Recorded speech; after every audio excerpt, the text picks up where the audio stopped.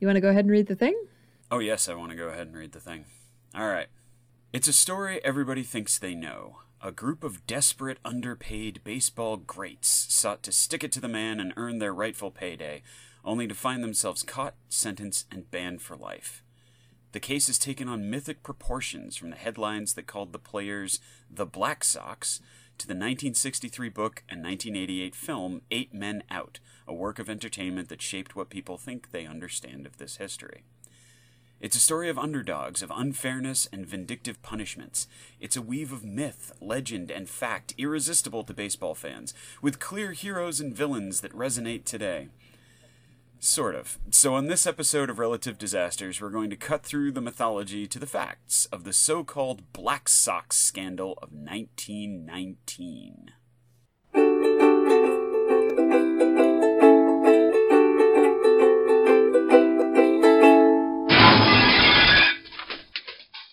Welcome to Relative Disasters, the show where my sister and I manage our existential dread by talking about terrible and interesting historical events, their context, implications, and any related sidebars we feel like discussing.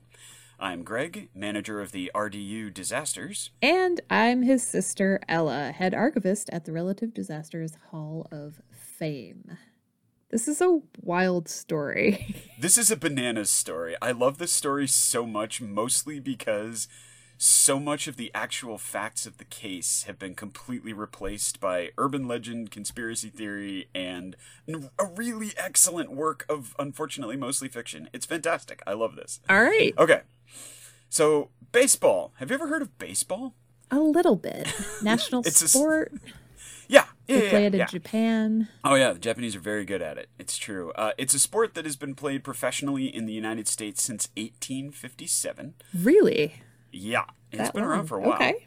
Now, with the year 1903 usually being considered as the first year of modern baseball, it is deeply woven into American culture. Even if you don't follow the sport, you'll know a lot of the names. The Yankees, the Red Sox, the Cubs, the Dodgers. Babe Ruth, Jackie Robinson, Willie Mays, Joe DiMaggio. The list goes on and on.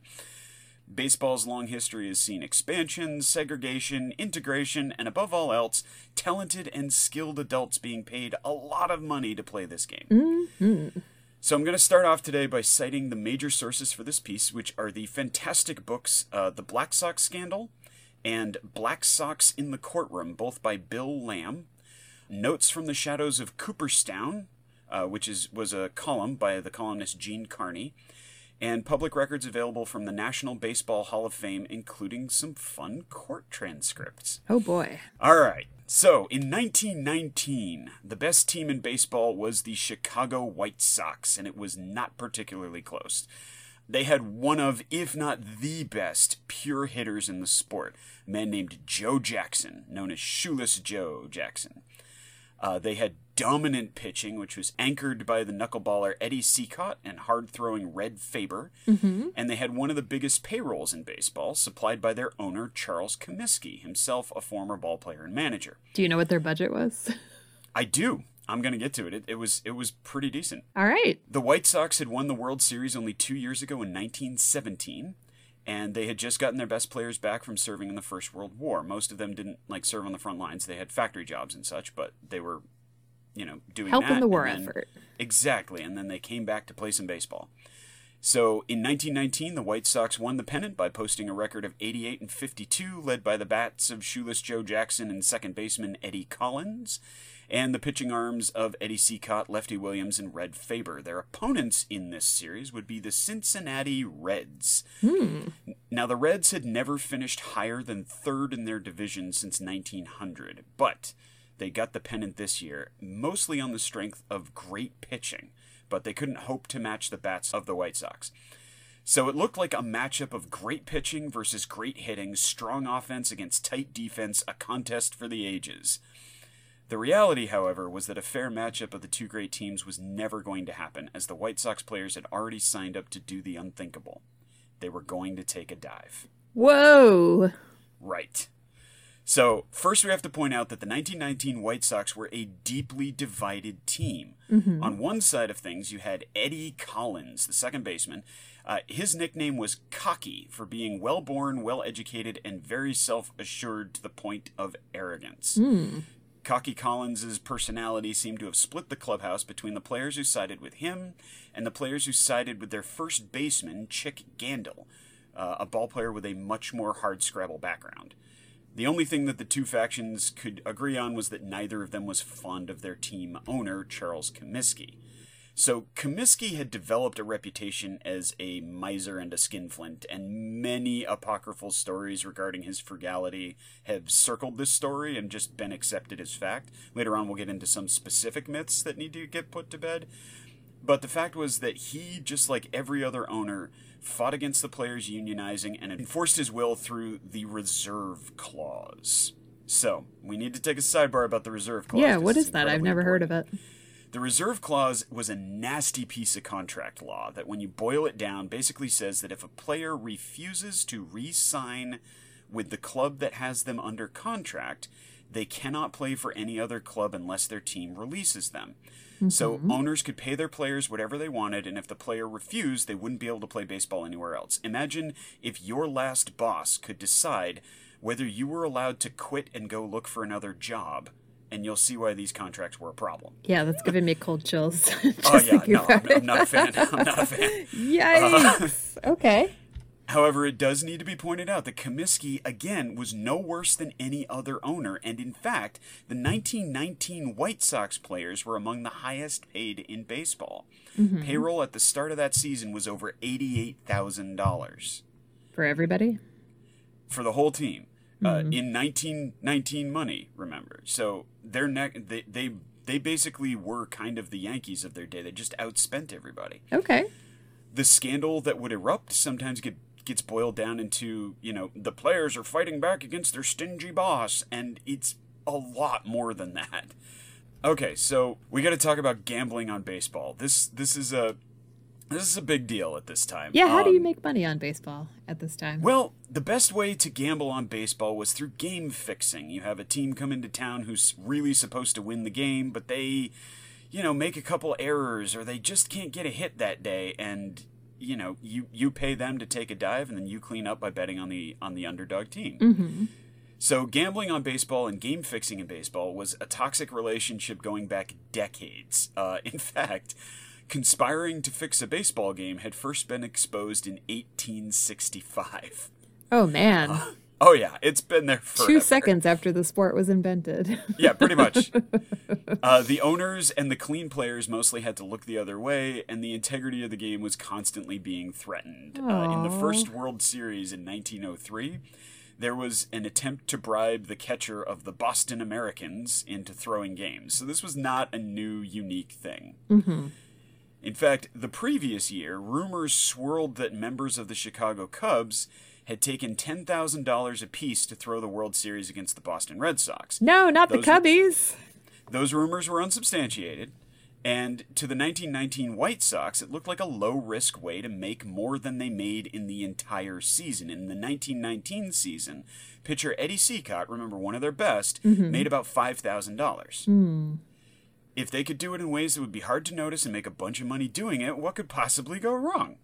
So many of our episodes start with that premise. It's such a great question. It's so universal. This seems foolproof.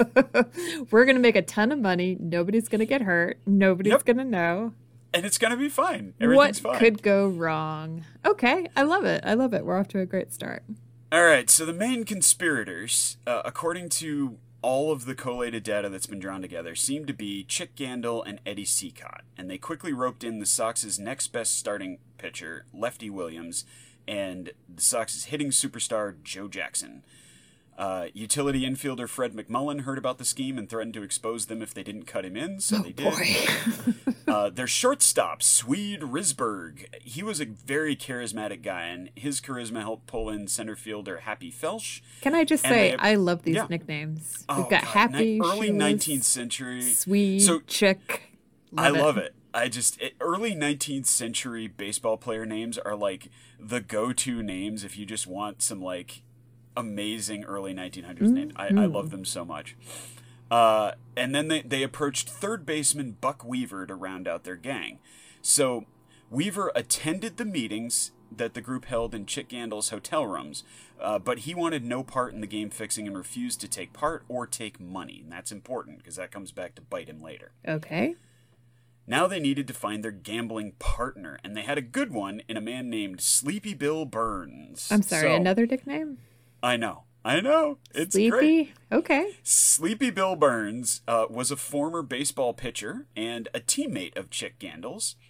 And Eddie Cicotte approached him with the deal. For $100,000, the White Sox would throw the World Series to the Cincinnati Reds. The Reds were heavy underdogs, and a fix meant that whoever took the deal would clean up huge. One tiny problem. Sleepy Bill Burns was a heavy gambler, but he didn't have $100,000 just laying around. Right. So he needed to get a financier. So he starts looking around for deep pockets to finance the scheme. And the name that jumped out to him and keeps swirling around this story was famed New York gangster Arnold Rothstein. So I'm sorry, is he a real gangster? Arnold Rothstein was the guy that most of New York's gambling passed through at this time. Okay. So, yeah. He was a big deal. Where's his nickname? He doesn't get to be like one-eyed or he's punchy one or of those. something. Well, you see, he's one of those very serious figures, so he doesn't be get Arnold? a nickname. Okay. He's Arnold Rothstein. Mister, I think, was his Yeah. nickname. All right. Fair enough. So Burns tries to go to Rothstein to be the financier, but Rothstein turns him down. So Burns has to go around looking to find somebody else, and in the end it becomes like a farce, with no less than 9 financiers involved with different people on the team. It was a mess. Chick Gandil wanted all the money to pass through him. Oh, boy. And Eddie Cicotte was smart enough to demand his $10,000 up front. Yes. That's a good move. So Bill Burns pulls together his own consortium of gamblers, and it was agreed that the White Sox players would be paid in $20,000 installments for each loss. Oh, God. It is important to note that This neither is such a bad idea. Oh, it's so bad. Sorry. It's so badly set up. Neither Joe Jackson nor Buck Weaver attended any of those meetings. By the way. All right. So no conspiracy is ever airtight, however, and odds makers noticed something was up as soon as large bets started to come in on the Reds. By the time the series actually started, the Reds had gone from heavy underdogs to slight favorites. Whoops. And a few baseball writers noticed. That's not how we turn a profit, is it? Well, it is if you get the bets in early enough, I guess. All right, so the 1919 World Series was a bit of an oddball. Instead of being what it usually is, which is a best-of-7 series, it was a best-of-9 game series, because they were still tinkering with the format. Sure. So we're going to get to the games now, and these are all amazing. So Game 1 of the series was, on paper, a mismatch. Chicago's starting pitcher was Eddie Cicotte, who had won 29 games that year, been instrumental to the White Sox's 1917 World Series victory, and was one of the game's best pitchers. The starting pitcher for the Reds was Southpaw Dutch Ruther, who had won a respectable 19 games that season, but prior to 1919, he had won 3 major league games. Aww. Not like the year before, but his entire career before, he had won 3 major games. He just had he glowed up this year. And this is what's going to happen to him? Okay. He had a big year, yeah. So the first pitch from Cicotte was in there for a strike, but with his second pitch, he threw wild and hit the batter, and that was the signal that the fix was on. That's the signal. That was the signal. No, Listen, when I break the batter's nose, this is when it all goes down. Well, they don't hit the batter in the face. You hit the batter in the back. And Cicotte was a knuckleball pitcher anyway, so it wasn't like, one, a wild pitch was going to be this huge, oh my God, he's throwing wild today. But 2, if you get plunked by him, it's only going, 50 miles an hour instead of 90, so it doesn't even hurt that bad. I don't know, Greg. So, that still sounds really No, painful. Getting hit by a baseball sucks, but if you have to get hit by a baseball, get hit by a knuckleball, because it's not traveling that fast. Okay. All right, so Cicotte hits the batter, but he still pitches well for most of the game. However, he couldn't seem to get anybody out in the 4th. So by the time the 4th inning rolls around, he gets himself in a lot of trouble, and by the time their manager takes him out, the Sox were down 6-1. Cincinnati tacks on 3 runs by the end of it, and they win the game 9-1. However, when the White Sox players go back to their hotel, they get stiffed on their payments, with the gamblers telling them that all the money was out on bets and they'd get paid after the next game. Uh-oh. So, that's not great. We're off to a but great start here, boys. they're still in. They're still doing it. Okay. And it's worth pointing out that through all of these games, the conspirators played smart. It would be an error here, some bad pitches there, nothing that would be out of the ordinary for a run of bad baseball luck. They're not like walking onto the team and pretending they forgot how to throw a ball. Exactly. Okay. Exactly. It's like,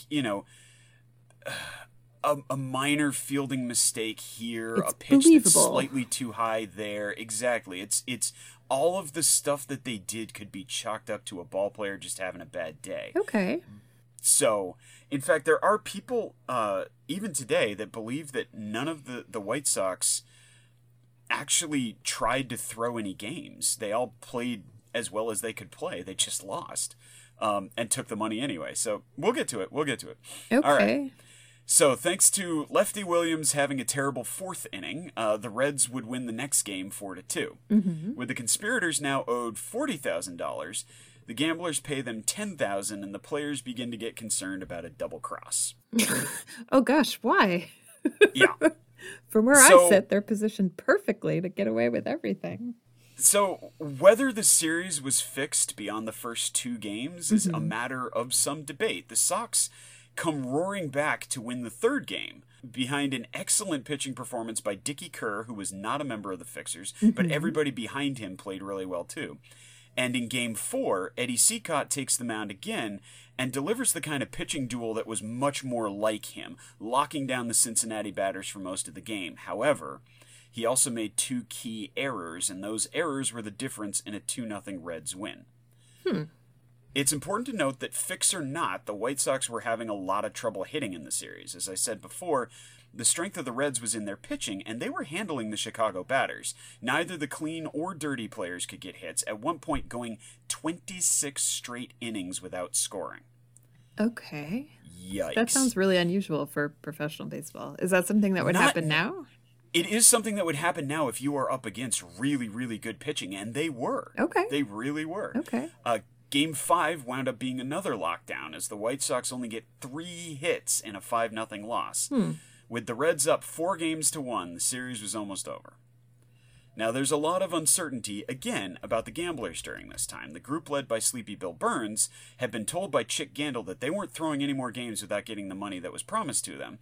But since there was another, possibly 2 or 3 factions of gamblers that the Sox were taking money from, the whole thing is a mess. Right. The players later said that more than the initial $10,000 payment was dispersed to them, but who made the payoffs, how much money in total was paid out, how much of that money Chick Gandil kept for himself, we don't actually know. Okay. What we do know is that the fact that the series was fixed was well known in gambling circles at the time.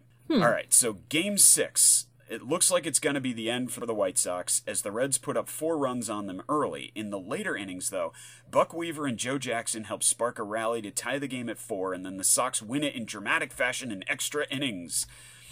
Game 7, another White Sox victory, with Eddie Cicotte running a masterclass from the mound, and the Sox finally getting the hits they needed for a 4-1 win.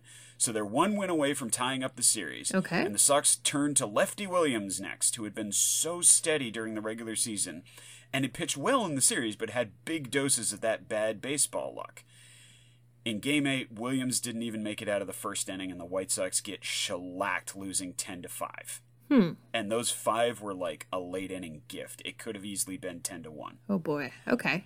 So, the series is over. The Reds have won. And while most baseball writers were celebrating the underdog Reds' victory, the New York Daily World columnist Hugh Fullerton wrote this dour piece that stated unequivocally that he believed that the series had been fixed, and stated that he believed that at least 7 of the White Sox had been involved.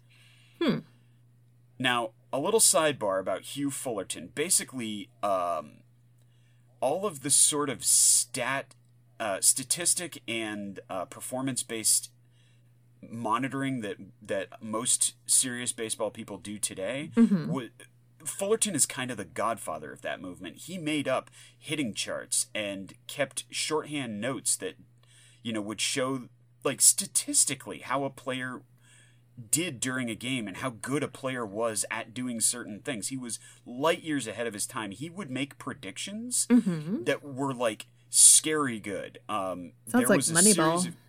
It's a lot like that. Basically, all the stuff that that Michael Lewis talks about in the book Moneyball all traces back to Fullerton. Interesting. So, for example, in the 1906 World Series, Fullerton predicted that not only would the Chicago White Sox, who were considered to be a very weak hitting team at that time, not only would they beat the Chicago Cubs, who were a world beater at that time, he predicted that the White Sox would win Game 1, Game 3, the Cubs would win Game 2, and it would rain on the fourth day.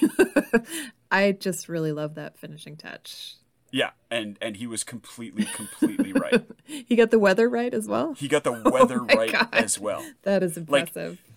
Like, this is the kind of guy we're talking about here. This is a statistician's statistician. All right. However, organized baseball did not want the headaches and scandal, and fellow baseball writers dismissed Fullerton's assertions as sour grapes that his prediction of an easy White Sox win hadn't come true. Fullerton didn't let it go, but baseball fans didn't give it much thought as the offseason and the 1920 season began. One person who was listening, however, was Charles Comiskey. He had heard rumors, and some sources say that Buck Weaver himself had tried to come to him with this story before the first game of the series and tell him that players were trying to fix it. And Comiskey had hired private detectives to look into it. The detectives didn't dig up much, but there was some suspicious spending on the parts of Chick Gandil and a few others. Comiskey kept digging and finally found some gamblers who were willing to spill the beans, angry at their losses in Game 3 and the other games where the Sox had won. So Comiskey had a choice: blow the scandal wide open and risk financial repercussions, or keep silent and keep making money. Oh boy, that's a tough one. Which one do you think he chose? Well, I'm not a person who likes to make waves. I would go for option B, but at the same time, I think I'd feel really, really guilty if I didn't go for option A. Well, he wouldn't feel really guilty about it at all because he could lie in bed covered in money. So Comiskey chooses the path of self-interest and buries the findings. He then goes on to re-sign the conspirators, most of whom got nice raises as well, with the exception of Chick Gandil. Comiskey lowballs Gandil, and Gandil rejects the offering, allowing Comiskey to activate that reserve clause and blackball him from playing baseball. Gandil really didn't care. He had pocketed about $35,000 from the scam. He's got his own money blanket. And cheerfully retired to California, where he and his wife bought a nice house, and he played some outlaw ball and non-organized baseball teams. Nice. So the 1920 season was much like the 1919 one for the White Sox. They were right in the thick of the pennant race. Joe Jackson was a hitting machine. Eddie Cicotte was dominant. Ballpark attendance was up, and Comiskey was making money hand over fist. Then it all falls apart. So, 3 things happened during the 1920 season that finally exposed the ugly gambling underbelly of organized baseball. First, Cincinnati Reds star Hal Chase was publicly accused by a disgruntled former teammate of fixing games, and the teammate had proof. Oh. Second, it was bad. Okay. Hal Chase also gets banned eventually. Second, the Pacific Coast League's championship was cast into doubt with allegations that it had been fixed. And finally, a series of late August meaningless games between the Chicago Cubs and the Philadelphia Phillies came under investigation as being fixed as well. The Cubs owner, William Wrigley, was angry that his Pacific Coast League team might have been cheated out of a championship, and he made a public disclosure of the fix reports. Finally, that caught the attention of American League President Ban Johnson and Cook County Judge Charles McDonald. McDonald was a big baseball fan, and the suggestion that the sport might not be on the level gave him cause to impanel a grand jury to look into the matter. Oh boy, he wasn't kidding around. He was not. You can't mess with my sport. No, and this is the crazy thing, okay? The grand jury deliberations were not kept secret. They weren't kept closed by baseball's request. Major League Baseball wanted to clear up the stink of scandal and felt that being open and transparent throughout the process was the only way to do that. Sure. So the grand jury indicted the 8 men involved in the fix: Eddie Cicotte, Chick Gandil, Joe Jackson, Lefty Williams, Happy Felsch, Swede Risberg, Fred McMillan, and Buck Weaver was indicted as well, given that he had knowledge and did nothing to stop it. Yeah. Okay. I hate that one so much. Anyway, so Eddie Cicotte and Joe Jackson testify under oath that they had received money to throw the series, but they also both testified that they had done nothing to actively lose the series and had played to win at all times. They named the other players in the conspiracy and both named Chick Gandil as the ringleader. Mm-hmm. One by one, the players were called in to testify and all basically said the same thing. They had taken the money but had not tried to play badly. In the words of Happy Felsch, they hadn't needed to. They just lost. Buck Weaver, on the other hand, admitted to knowledge about the conspiracy, but also testified that he had tried to tell Comiskey, had taken no money, and was not involved. Mm-hmm. And it's important to note that his play on the field seems to back up that assertion, as he and Joe Jackson were bright spots in an otherwise troubled lineup. Okay. Chick Gandil also testified that he was completely innocent, but couldn't explain his sudden influx of wealth and the fact that every other player was like, nah, it's him. So I have to say, I really like that attitude of... Oh, yeah. No, I'm completely innocent. Where did this extra $35,000 come from? I have no idea where that money came from. I have no idea, sir. Of course I spent it, but probably a gift. So, okay. So the grand jury handed down criminal charges on October 29th, 1920. Mm-hmm. So keep in mind that they were all allowed to play pretty much the entire 1920 season. I mean... with this whole stink hanging over them, they still got to just if they don't play, who's going to play? Exactly. So the charges are 5 counts of conspiracy to obtain money by false pretenses and or confidence game. And the newspapers, who love a good headline, begin to refer to the disgraced players as the Black Sox. Mm. All right. That does sound so ominous. It's such a good name, right? It's so good. All right, so the criminal trial was weird, with a lot of things happening around it that would later give rise to conspiracy theories and bad faith speculation. Mm-hmm. The first of which was that the state's attorney who had presided over the grand jury had just lost re-election. So a new state's attorney comes in, looks at the case, and he finds out that the case was actually pretty badly constructed. The underlying investigation was incomplete, and the grand jury testimony of Cicotte, Jackson, and Williams was all missing. Oops. Yep. There was also an implied agreement with those men that they were testifying in exchange for immunity, but there was no such agreement in place, and their defense attorneys started to cry foul about that. Yeah, no kidding. No kidding, right? Without the ability to pull a full case together in time for the trial date, the new state's attorney had no choice but to dismiss the charges, impanel a new grand jury, and go after them again. Oh, so the new grand jury hands down basically the same indictments, including not only the players, but all of the gamblers that they've been able to identify. Okay. So the prosecution's case was now in much better shape, but they lacked a smoking gun until they struck a deal with Sleepy Bill Burns. Remember him? Sleepy Bill! Sleepy Bill! So Sleepy Bill Burns, being the original gambler that Chick Gandil had come to, agrees to be a witness for the prosecution in exchange for immunity, and he was brilliant for them. All of the transcripts of him being on the stand are amazing to read. They are just hilarious, and he does a great job for the prosecution. Also, the missing grand jury testimony wasn't actually a big deal. It sounds like it would be a huge deal. Did they have to... Yeah, it sounds like it would be a big deal, but all they had to do was reconstruct it from the notes of these stenographers that were there. Okay. So, like, it's sort of like, yes, you lost the copy, but you have a duplicate copy saved on a backup drive. Just upload that one. Well, but it's stenography. Okay. Yeah, gotcha. but it's still there. And the other thing, there's a rumor around these things that these were signed confessions. They weren't. They were grand jury testimony. Anyway, they make a big deal about Joe Jackson had to sign a confession with an X because he was illiterate.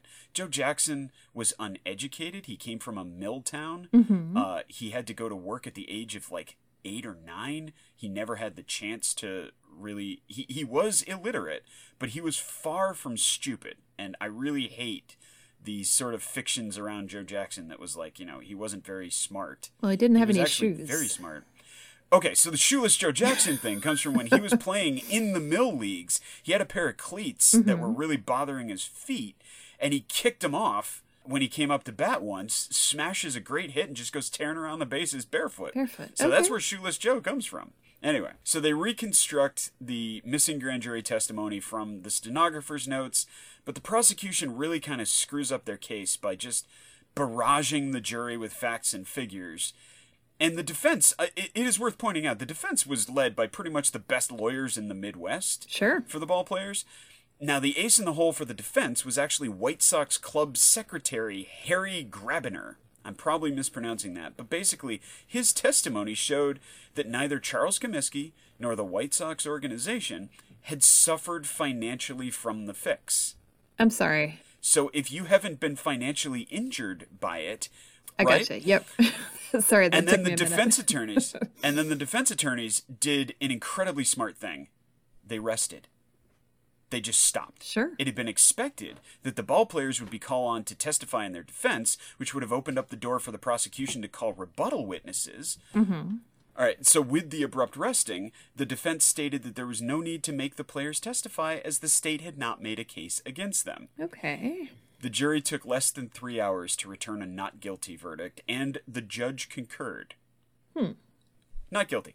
However, the celebrating players would not do so for long. So the team owners, who were desperate to clean up the game's image, had appointed for the first time a commissioner of baseball.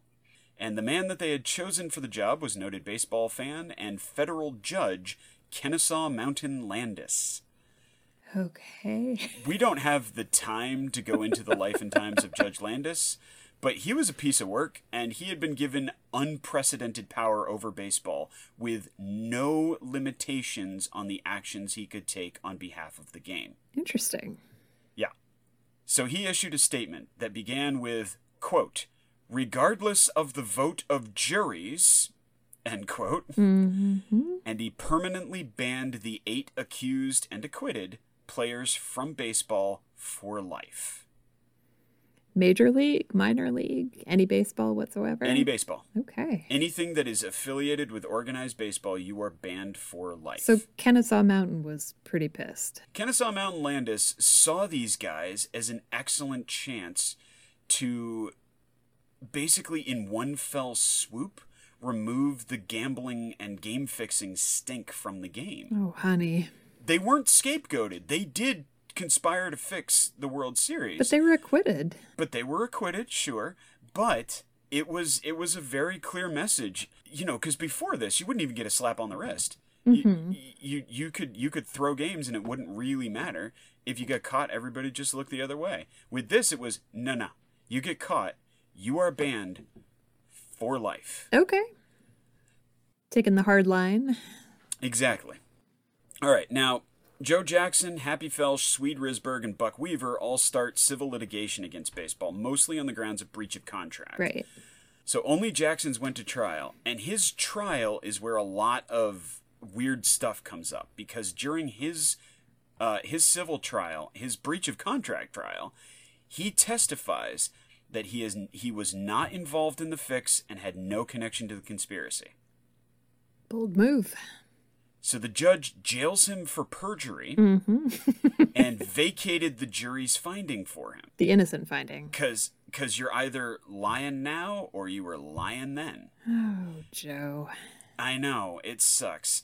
No, not the previous jury, the jury of his breach of contract Okay, trial. gotcha. They were going to award him something like $16,000, but which would have been about 3 or 4 seasons' pay for him. Sure. And the judge vacates that. Okay. So all 4 of these cases are eventually settled, and the 1919 fix faded from public consciousness until the death of Joe Jackson in 1951. And now we got to get into 1963. In 1963, the writer Elliot Azonoff wrote a book purporting to be a factual account of the scandal called 8 Men Out. The book is very well written. It is very entertaining. There is an amazingly great, like, all-time good baseball movie. It came out in 1988 with the same name, 8 Men Out. It stars John Cusack, David Strathairn. I don't know how to pronounce his name. I hope I did that right. It's got a ton of actors in it who were like either just pre-fame or were just starting to come to fame. Charlie Sheen's in it.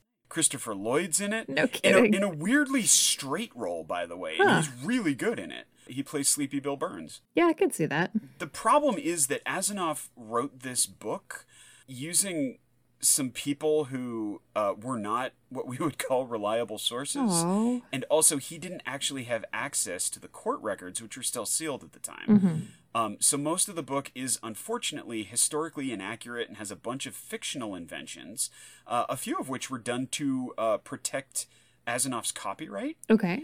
He just threw in these made-up things so that he knew that if anybody tried to cite them as fact, he'd be like, that's from my book. You can't do that. So the problem with this is that over time, Asimov's version of the events overtook and overshadowed the real facts of the case. So we're going to clear up a few of the biggest ones now. Oh, boy. All right. Okay. Number 1. Comiskey was a miser, paying his players a pittance. So this is a rumor that's been around forever. It was that Charles Comiskey didn't even pay his players like a living wage, even though they were some of the best in baseball. Absolutely not true. They were some of the highest paid in baseball. Okay. Number 2, this is a very persistent rumor. Eddie Cicotte. Eddie Cicotte was due a $10,000 bonus if he won 30 games that season. To prevent him from paying it out, Comiskey had Cicotte benched once he'd won 29 games. That would have been a delightfully petty move, but no, none of that's true either. Cicotte actually started a game after his 29th win, pitched very badly, causing him to get pulled, and forgetting all of that, there's no such stipulation in his contract for that year, and considering that his entire paycheck for 1919 was around $5,000, it's hard to believe he'd be offered literally double his entire season's pay as an incentive. Yeah, that does seem pretty It high. doesn't pass any kind of test. Okay. I mean, now, Comiskey did offer incentives to some of his players. Eddie Collins hit a batting average incentive and got paid an extra $500. Hey. So, that's not bad. So he's more of the $500 incentive than the Well, and $10,000 incentive. think about what $500 is in 1919. Like, that is a chunk of change. It's a lot of shoes, for sure. I mean, Chick Gandil was able to retire on $35,000. Let's not To downplay that. California. To California. Exactly. All right, so number 3, Arnold Rothstein, the New York gambling kingpin, was the big bankroll behind the scandal. Okay, so there's no direct evidence of this, although there is some evidence of Rothstein bankrolling some of the bankrollers, if you follow. He's a shadowy figure. Okay. At the very best you could say about this was that he was the man behind the man behind the man for some of them. Okay. But remember that there were at least 3 or 4 separate bands of gamblers all engaged with different people on the White Sox, and Rothstein was not the man behind the man of all or most of them. Isn't that the position where you would want to be as a smart person once you saw how how bad these guys were at keeping a secret? Well, not only that, but how bad the odds switched so quickly. Right. You want to bet on an 8-1 underdog. You don't want to bet on a 4-5 winner. Right. It's okay. weird. Yeah. All right, number 4, this is another big one. The reason that Lefty Williams pitched so badly in Game 8 was that a hitman threatened to kill his wife before the start. Oh, no. Right? This is one of the 2 literary inventions of Elliot Asinoff for his book, with the intent to protect his copyright. Okay. From all that we can tell, Lefty Williams just had a bad start, man. Or he was intentionally having a bad start to try to throw the game, but it wasn't because somebody showed up and threatened to kill him or his wife. Okay. All right, number 5, and this is my favorite. The Black Sox were the only game fixers, and once baseball had kicked them out, the sport was clean again. No, honey. my sweet summer child. Even I know that can't be right. No. Early 1900s gambling and sports were inextricably linked, from fixed horse races to baseball games. Sure. And until Kennesaw Mountain Landis started hitting players with lifetime bans over it, baseball was fairly crooked. In all, dozens of players were banned from baseball over gambling during this time period until it stopped. Okay. All right, number 6. The Big Fix wasn't known until the grand jury blew the roof off the scandal. No. Hugh Fullerton, remember him, sounded the alarm right as the series ended, and Charles Comiskey may have known about it before the series even started. Yeah, it sounds like dozens of people knew about it before the series even started. Okay. And there's a source that said that Kid Gleason, the team's manager, even heard about it and warned his players off it before the series. That source isn't backed up, but it wouldn't surprise me because everybody else seemed to know about it. Mm-hmm. All right, number 7, the grand jury confessions were stolen, and that's why the prosecution's case couldn't convict them. As we talked about, the missing confessions weren't confessions, they were grand jury testimony. And they weren't a big deal. They were just reconstructed from the stenographer's notes and entered into evidence. Honestly, entering them into evidence may have damaged the case because they were so long and so boring that there were a couple sources who were talking about jurors like nodding off during it. And the testimony of the White Sox's club secretary did far more damage to the prosecution's case. Oh, interesting. Okay. All right, now this is one of my favorites, and this is the last rumor we're gonna be puncturing here. There is a persistent rumor that Shoeless Joe Jackson, after he was banned, played baseball in other leagues, like spring leagues and outlaw leagues, under assumed names. Yeah, I was just gonna say, did he have a disguise? Right? Yeah, grow a mustache, grow your hair out. Yeah. The reality is far less entertaining. He went home and opened a liquor store with his wife. Where is home for him? Carolinas. No kidding. And the liquor store is there to this day. I don't know about the liquor store. I should check on that. Yeah, he moved back to Greenville, South Carolina, opened a barbecue restaurant, and then opened Joe Jackson's liquor store. I mean, you got that name recognition. What do you want to do with it? That's right? Not a bad choice. Yeah. A lot of sports guys open car dealerships. I would have opened a shoe store. I think the branding on that is just too good. Oh, man. Big missed opportunity. Come on now. Oh, well.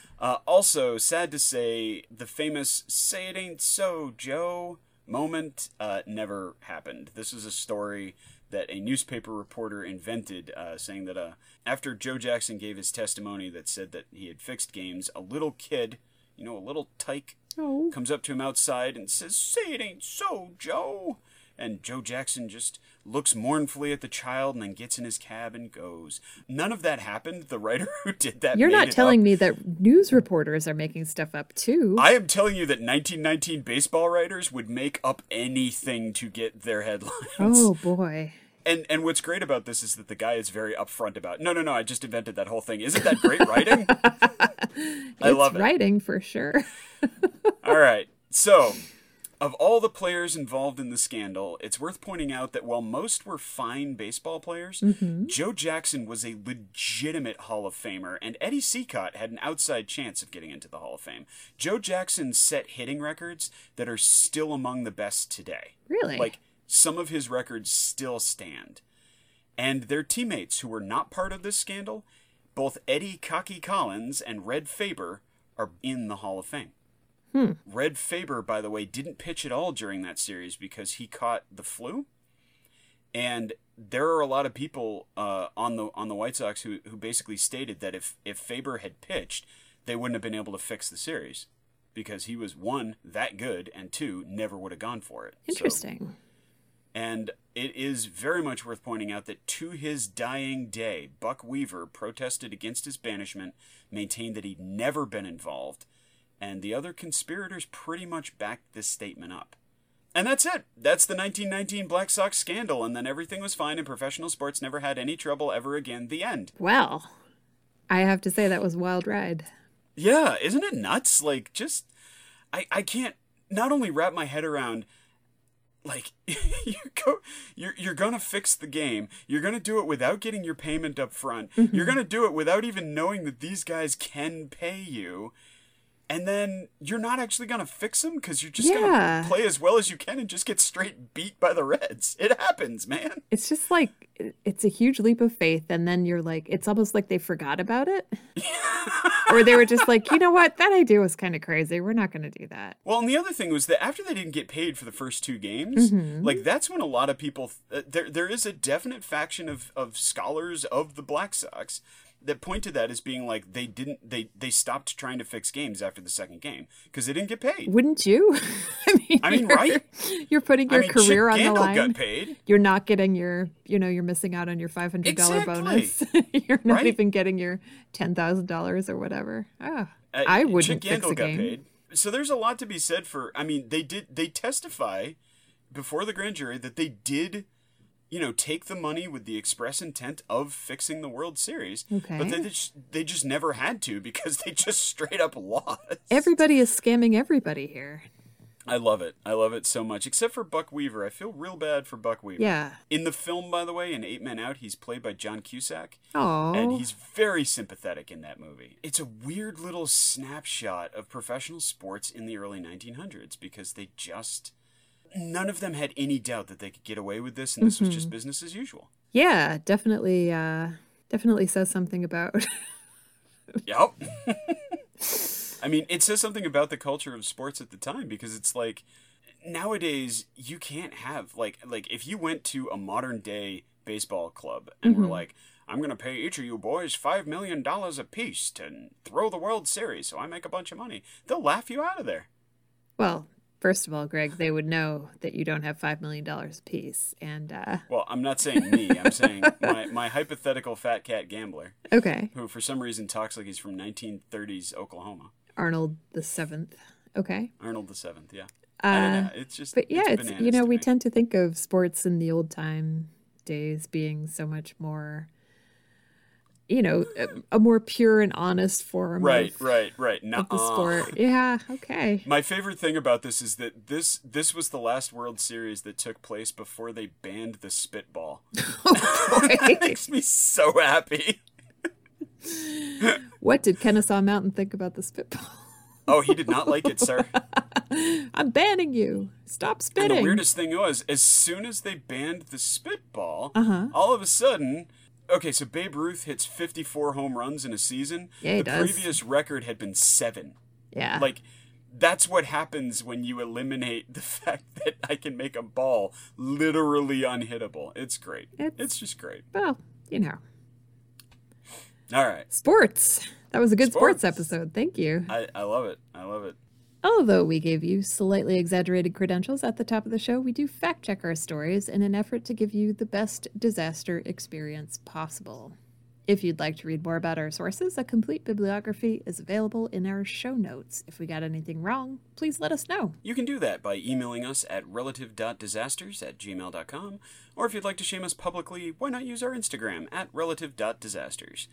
Thank you so much for joining us for this episode of Relative Disasters. We hope you've enjoyed the story and the discussion, and please join us next time for another strange, dangerous, and interesting event from history. My sister has selected our next disaster. What's it going to be, Ella? Well, Greg, we have not done a Civil War disaster. Oh, no. And it's time. The whole thing was a disaster. What are we going to focus on? Well, we are... Or is it not the American Civil War? Are we going to focus on the English Civil War? You know what? I should be Spanish more Civil specific. War? This is the American Civil War. Oh, boy. We're going to look at the sinking of the CSS H.L. Hunley. That is a submarine, Greg, that was way ahead of its time and incredibly deadly. Yeah. Sank a bunch of times. Drowned a bunch of people. It did. They had a really hard time, for some reason, getting their underwater boat to work. Underwater boat made of cast iron. Yep. That had no engines and no electricity. Nope. Yeah. Yep. It's a great story. Yep. It's actually it's from an engineering standpoint. It's actually from an engineering really standpoint, fascinating it's fascinating story. But it's like 9 little disasters rolled into one. I cannot wait to talk about this one with you.